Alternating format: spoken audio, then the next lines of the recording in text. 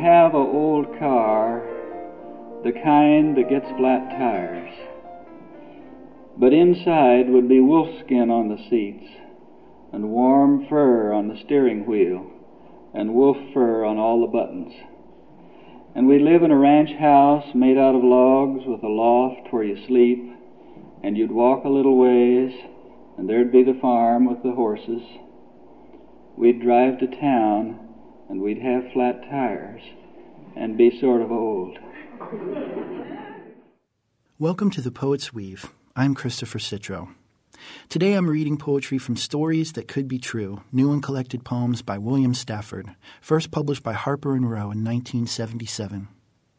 Born in 1914 in Hutchinson, Kansas, William Stafford taught at Lewis and Clark College in Portland, Oregon for most of his life. In 1970, he was the consultant in poetry to the Library of Congress. He won numerous awards for his poetry, including the National Book Award in 1963. William Stafford died in 1993. With Kit, age 7, at the beach. We would climb the highest dune, from there to gaze and come down. The ocean was performing. We contributed our climb. Waves leapfrogged and came straight out of the ocean. What should our gaze mean? Kit waited for me to decide. Standing on such a hill, what would you tell your child? That was an absolute vista. Those waves raced far and cold. How far could you swim, Daddy, in such a storm? As far as was needed, I said, and as I talked, I swam. A sound from the earth. Somewhere, I think in Dakota, they found the leg bones, just the big leg bones, of several hundred buffalo in a gravel pit. Near there, a hole in a cliff has been hollowed so that the prevailing wind thrums a note so low and persistent that bowls of water placed in that cave will tremble to foam. The grandfather of Crazy Horse lived there, they say, at the last, and his voice, like the thrum of the hills, made winter come as he sang, "Boy, where was your buffalo medicine? I say you were not brave enough, boy. I say Crazy Horse was too cautious."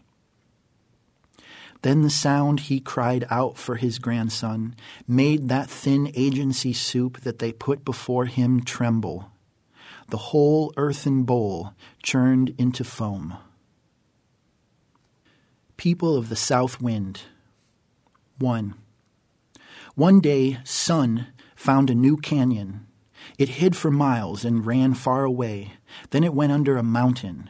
Now Sun goes over but knows it is there, and that is why Sun shines. It is always looking. Be like the sun. 2. Your breath has a little shape. You can see it cold days. Well, every day it is like that, even in summer. Well, your breath goes, a whole army of little shapes. They are living in the woods now and are your friends.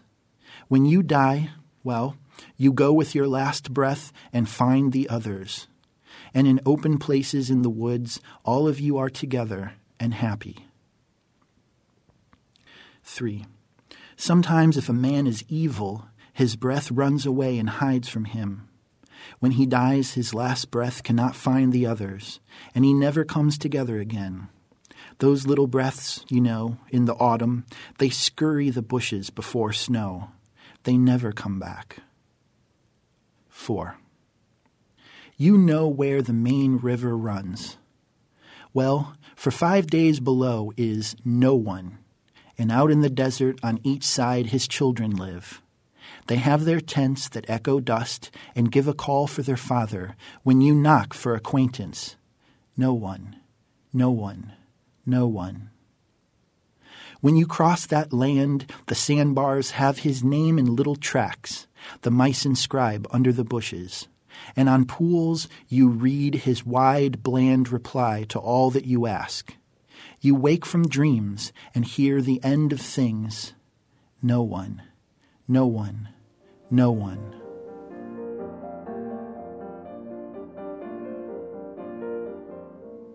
You've been listening to poetry by William Stafford on The Poet's Weave. I'm Christopher Citro.